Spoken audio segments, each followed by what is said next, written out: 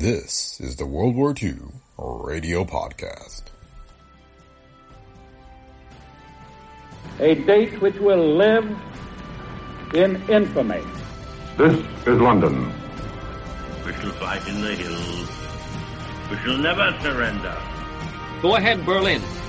This is the National Broadcasting Company.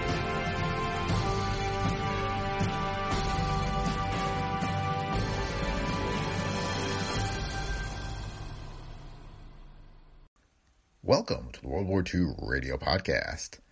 This week we have The Ship, an episode of Words at War. It originally aired on NBC on July 24th, 1943. It is based on the book of the same name by C.S. Forester. It tells the story of a British Royal Navy light cruiser during the Siege of Malta. Words at War is produced by NBC in cooperation with the Council on Books in Wartime and told stories condensed from books written about World War II. It aired over NBC from 1943 to 1945. The World War II Radio Podcast is a Brick Pickle Media production. If you like the show, please leave feedback on Apple Podcasts, Spotify, or wherever you listen. You can also support the show by clicking on the link in the show notes and offering your financial support. Your donations help us to continue to produce the podcast. And thanks to those of you who have already donated. So thanks for listening, and enjoy this week's episode of the World War II Radio Podcast.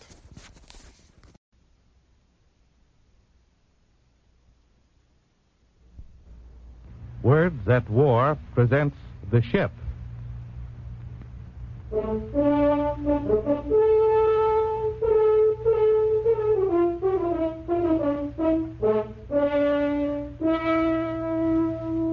With 500,000 men in the Royal Navy, it is inevitable that there should be some coincidence of names and ranks between characters in this book and officers and ratings now serving.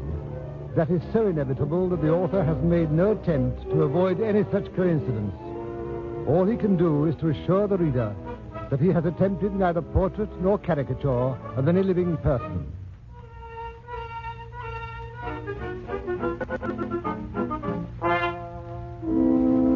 You'll find that written on one of the front pages of a book I read a few days ago. The Ship by C.S. Forester.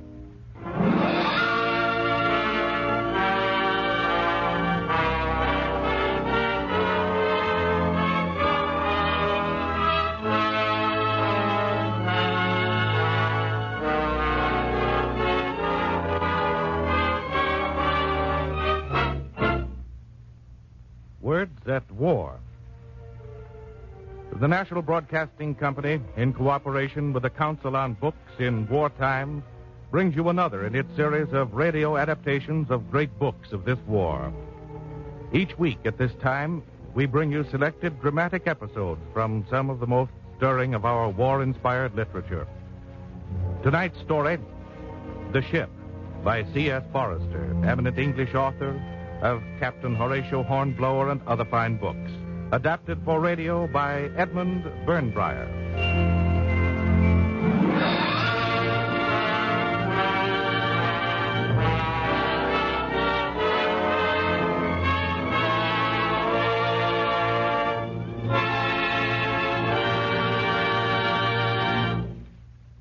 The Ship is a glorious yarn about a glorious British vessel and the men aboard her. A novel.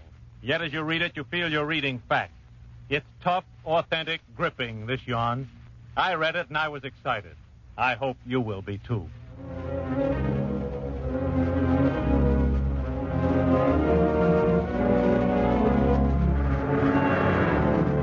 If the convoy didn't get through, Malta might fall. The convoy had to get through. And there were only these 5 light cruisers and a dozen destroyers to get it through. The ship, HMS Artemis, was a light cruiser.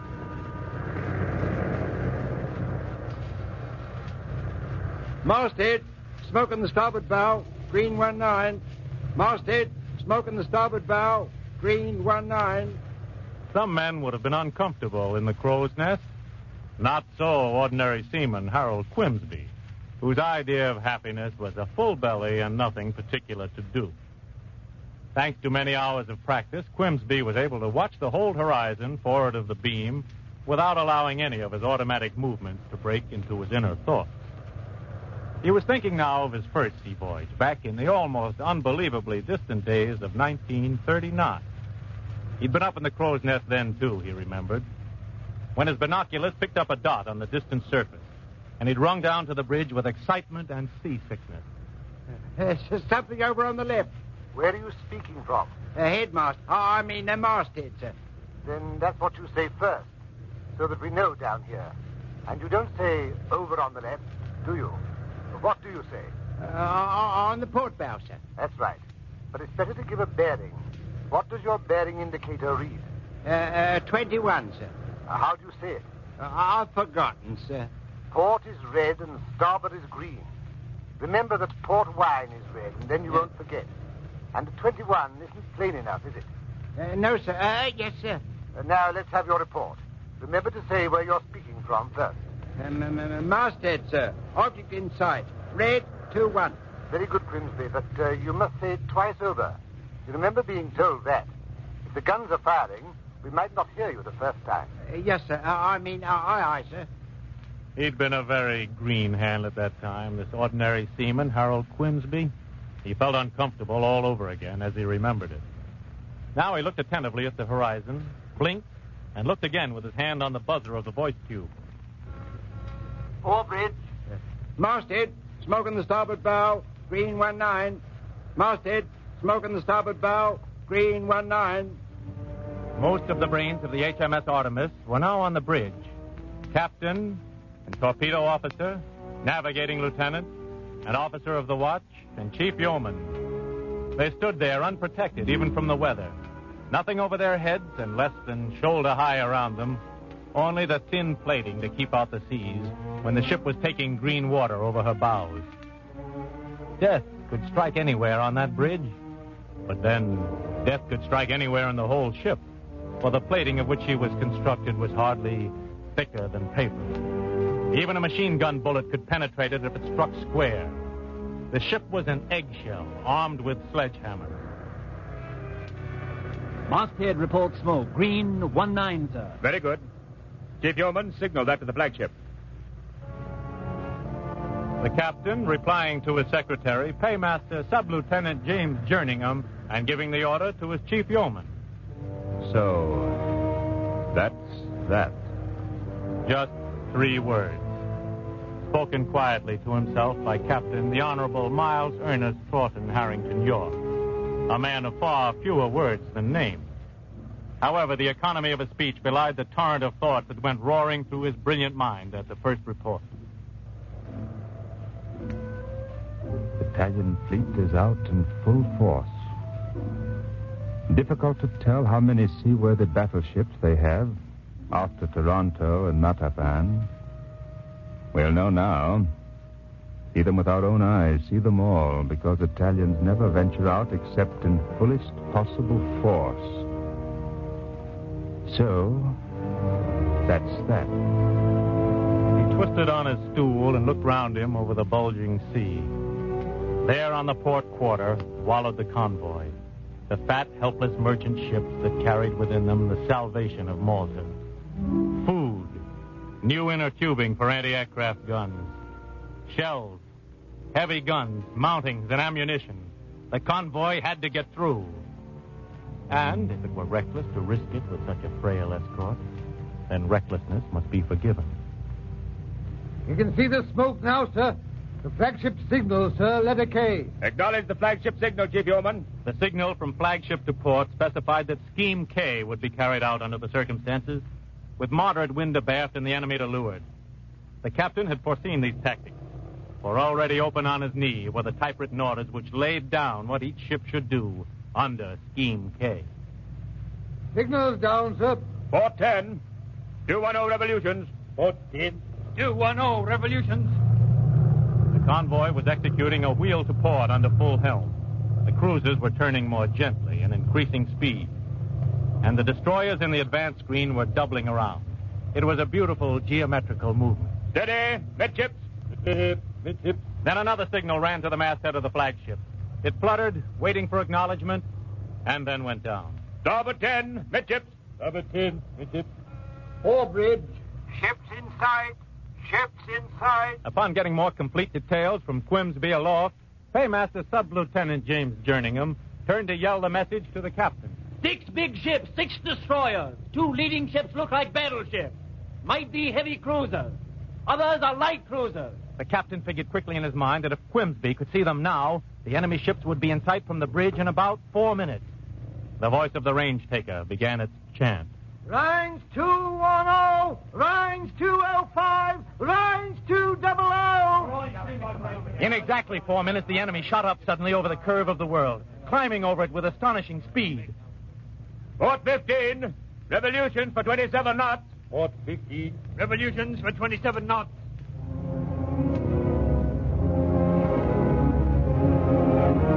Visibility was at its best. The enemy ships made hard, sharp silhouettes against the blue and gray background. Paymaster Sub-Lieutenant James Jerningham knew himself to be a coward. But some time ago he made up his mind to be a coward lacking in nothing. He spent hours in his cabin carefully studying the pictured profiles of hostile ships. Study carried out in a mood of desperation, of despair. And he had a photographic memory which enabled him to recall the very pages on which he had seen those profiles, even the very print beneath them. The 2 leading ships are heavy cruisers, Bolzano, sir. 9,000 tons, 8 8-inch guns, 32 knots. You're sure? Aren't they? No, sir. And the last 3 cruisers look like bandoneres. I don't know about the first one, though, sir. She's like nothing we've been told about. I suppose she's the new one, Cadorna, and the intelligence people didn't get her profile right. I expect you're right. I think I am, sir.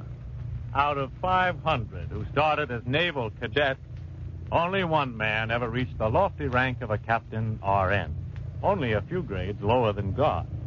That's the thought Jerningham had at that particular moment. It was followed by another that saved him from some of his bitter feeling of inferiority.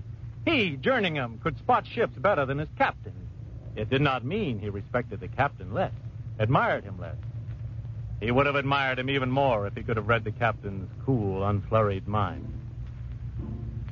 Out there, 6 of the best the Italians have. The Vice Admiral's flag on the leader. Argentini, perhaps. A Brigetti. The big 8 inches nearly on range now. Probably open fire any moment. Our 6s couldn't put a shell within 3,000 yards of them now. They know their superior strength. Undoubtedly been informed about it from the air. Possibly that's a screen out there for a stronger force. More heavy cruisers, perhaps, and battleships. Why should they wait for reinforcements?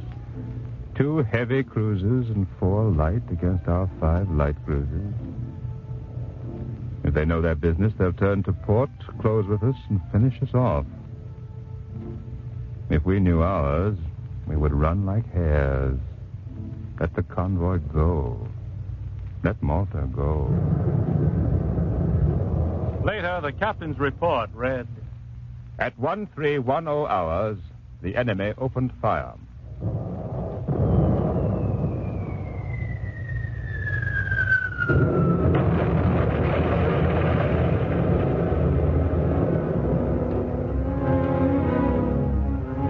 It might be worth someone's while to try to analyze why the column of water thrown up by an 8-inch shell should be so beautiful. It possesses a faint yellow tinge, meaning it's of the high explosive type, and it's really a charming sight against sky and sea. They're beautiful to watch as long as they miss, and these powerful, all-destructive 8 inches were all distinct misses, showing that the gunnery control instruments in the Italian ship were not lined up as accurately as they should be. Now the British flagship was leading round to the enemy. That was the way to deal with them. If they won't come out and fight, go in and fight them.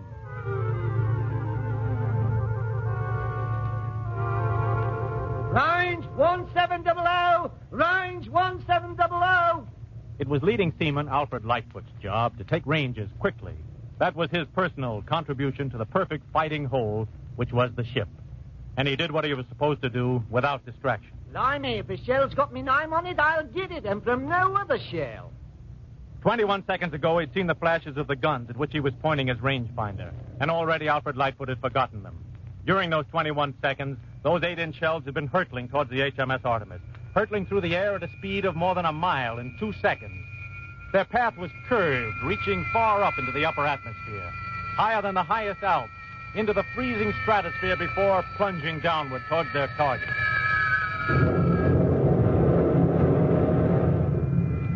Suddenly, Alfred Lightfoot heard a noise as of rushing water and of tearing sheets.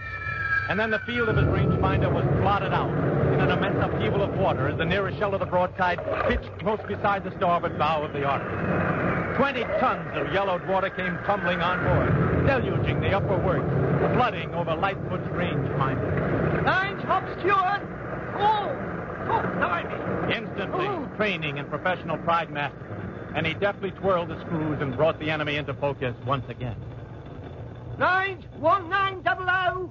It was then that Paymaster Sub-Lieutenant James Jerningham saw the Italian ships turn away, and he gravely noted the time upon the pad in his lap. Later, the captain's report read, The enemy withdrew.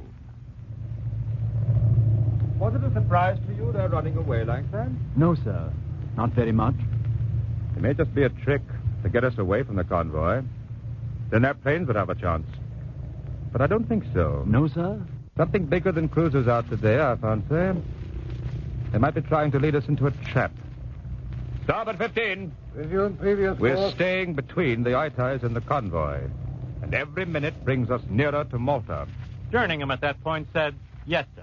He was frantically searching about in his mind for some contribution to make to this conversation other than yes, sir, or no, sir.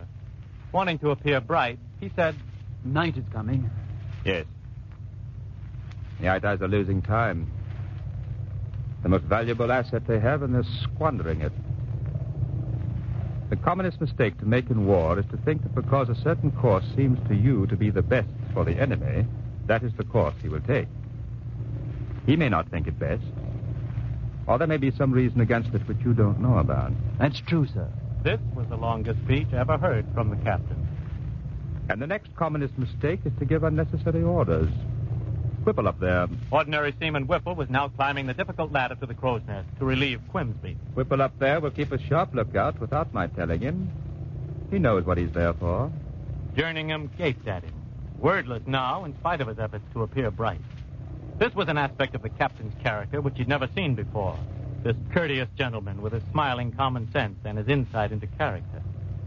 When Whipple took over from Quimsby, aloft, And that thing in the front of the line is the flagship.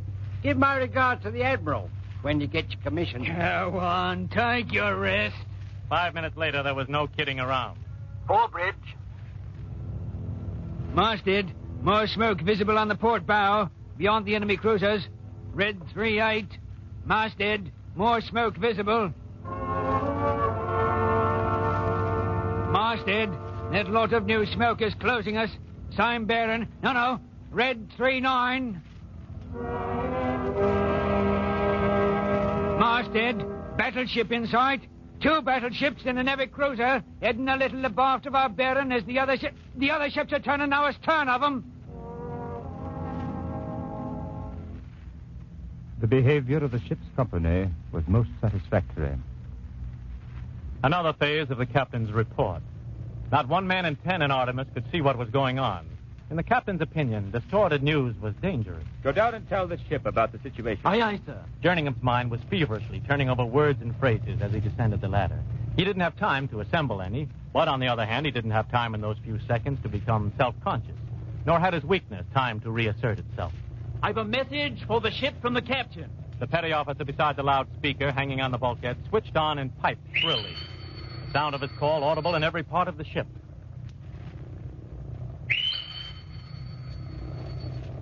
The captain has sent me to tell you that we've got the entire Itai Navy in front of us. Battleships, heavy cruisers, and all. They've run away from us once, the heavy cruisers have. Now we're going to see if the battleships will run too. 3 hours of daylight left, and the convoy's got to reach Malta. Good luck to us all. There's none like us. Revolution for 31 knots. Make smoke. 3 minutes of smoke meant a smoke bank 1.5 miles long. Far too wide for the enemy to watch with care all along its length. Later, the captain's report. I found the smoke screen to be extremely effective. The smoke bank allowing for spread would be 1/4 of a mile thick. The captain had solved a complex mathematical problem in his head. He turned to the voice tube beside him. Captain, gunnery officer. Gunnery officer. I'm turning to starboard now. It will take us 2 minutes and 10 seconds approximately to go through the smoke. You'll find the eye ties about red 5 when we come out, but I shall turn to port parallel to their course immediately. Open fire when you are ready. All right? Yes, sir. Goodbye, guns. Turn 8 points to starboard, quartermaster. Starboard, 15. Hit it, midship. Stop making smoke. And the order went down through 5 decks to Stoker Petty Officer Harmsworth in the boiler room. Now the Artemis was heading squarely into the smoke, solidly away to starboard. One moment they were out in that clear sunshine, and the next they were in reeking, oily darkness. Call the masthead and see if the lookout is in the smoke. Masthead reports he's in the smoke and can't see anything, sir. 30 seconds. 55 seconds. 1 minute. 75 seconds. 90 seconds. 105 seconds. Not long to go now, and the smoke was just as thick as ever. Extremely good. 2 minutes. The captain could see the navigating lieutenant plainly now, and the Italians could just about see the shadowy gray form of the Artemis emerging from the smoke. Port 15. And Artemis, beautiful in the sunshine, swung round to turn her broadside upon the colossal force. Long before the Artemis emerged, however, the gunnery lieutenant had given order, "All guns, load!" This took only 15 seconds to accomplish. Therefore, when broadsides was effected and the last gun-ready lamp came on, it needed only one word to throw 1/4 of a ton of steel and high explosive from one ship moving at 31 knots to another ship moving at 20 knots, 9 miles away. Open fire! Up, ladder, up! Later, the captain's report read, Hits were observed. Up! Up! Up! 12 shells were in the air at once, while the fountains raised by the 6 preceding ones still hung poised above the surface. Every 10 seconds, the guns were ready and loaded, and every 10 seconds, the shells were hurled out of them. 4 hits with 6 broadsides was good shooting. And the Italian Navy was firing back straight at Artemis now. There were bright flashes all down the line, and sea and air were flung into convulsions. Up! On the bridge, the sudden crash of the guns made Jerningham jump. It always did. He hoped none of the men on duty up here had seen him jump. The second time, he was sure his feet had left the deck. The din was appalling, and with every broadside, he was shaken by the hot blast of the guns. The captain gave an order to the navigating lieutenant, and soon HMS Artemis heeled and turned abruptly away from the enemy and back into the comforting smoke and darkness and silence. Captain, gunnery. Gunnery officer. We shall be opening fire again in 2 minutes. And Artemis was already heeling over on the turn as she plunged back into the smoke screen to seek out her enemies once more. 1 minute. Every man of the ship knew that the better he did his work now, the better would be his chance of life. 5 seconds. 2 minutes. Guns ready! Open fire! Up, ladder, up! And the above turret roared its tons of steel again toward the eye ties.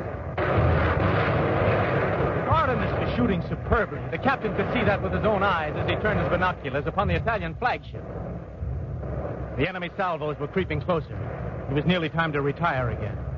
A mile away, another British ship, HMS Hera, had emerged from the smoke screen, spitting fire from all her turrets. With Hera out of the screen and the other cruisers beginning to show beyond her, it was for Artemis to withdraw and leave the Italians to their weary task of getting the range on these new elusive targets. Port 10! And Artemis plunged back into the protecting smoke. Then it happened.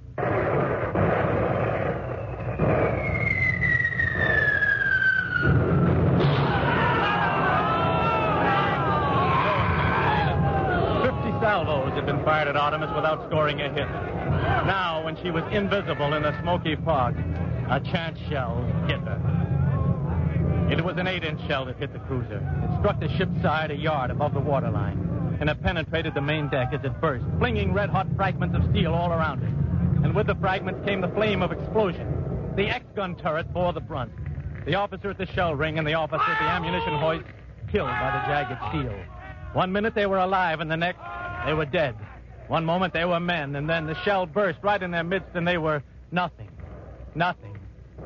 The petty officer in charge of the lobby and the others survived them only by a few seconds. They died by fire, but it was a quick death. Ship's on fire aft, sir. Yes? Pretty badly, apparently, sir. Very good, Jerningham. Thank you. One turret was out, but the A and B turrets were firing away beautifully, all 4 guns in white-hot action. At that moment, a shell was fired from HMS Artemis, which changed the face of the war, altered the whole history of the world. Men and women in Nigeria or Czechoslovakia would feel the impact of that shell upon their lives. Headhunting cannibals in Papua, Siberian nomads seeking a scant living on the frozen tundra of Asia, toddling babies in the cornfields of Iowa, and their children's children would all in years to come owe something to that shell. Of the 4 shells fired in that salvo, 3 of them missed. The 4th, the shell from the left-hand gun in turret A, hit. Later, the captain's report read, "The enemy turned away, and the action terminated."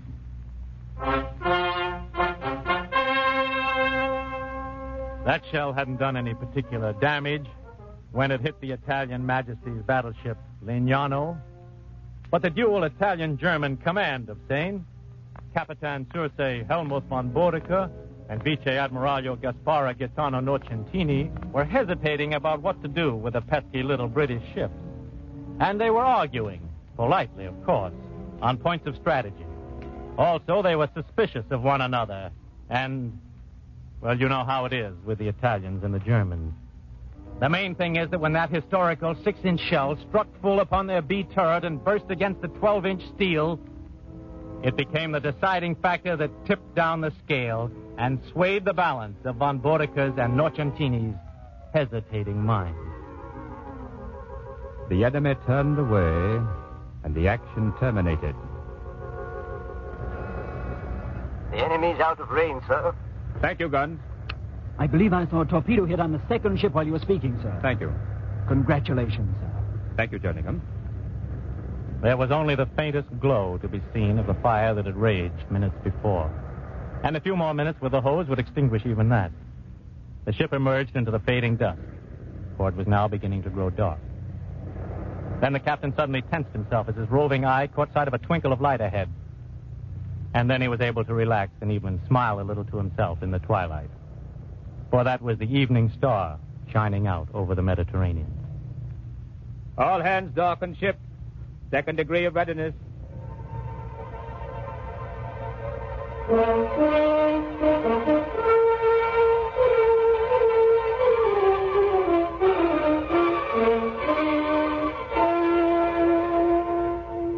Yes, the captain could now light his pipe. Could now, inwardly only perhaps, relax. He could now afford to indulge in the luxury of quiet thought.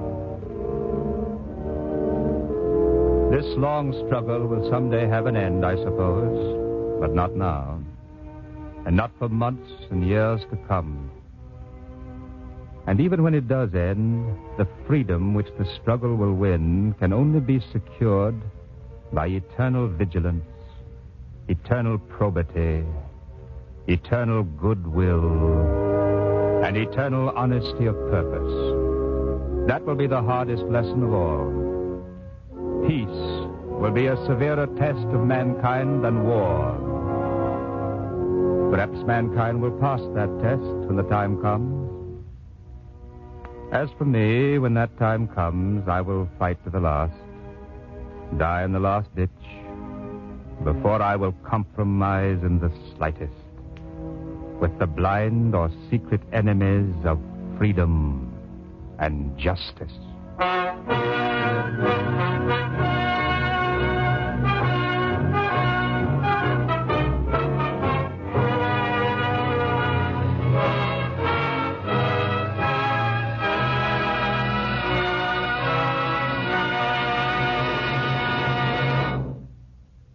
You have heard the 7th program of Words at War, a series based on the great books of this war. This evening we presented The Ship, by C.S. Forrester. The script was written by Edmund Burnbreyer of the NBC script staff. Next week, you'll hear Robert St. John's book, From the Land of Silent People. The narrator tonight was played by Alan Bunce. House Jameson was the captain. Other members of the cast were Victor Beecroft, Sid Cassell, Humphrey Davis, Ian McAllister, Shirley Oliver, and Alfred Shirley. The original music was written and conducted by Frank Black. The production was under the direction of Joseph Losey.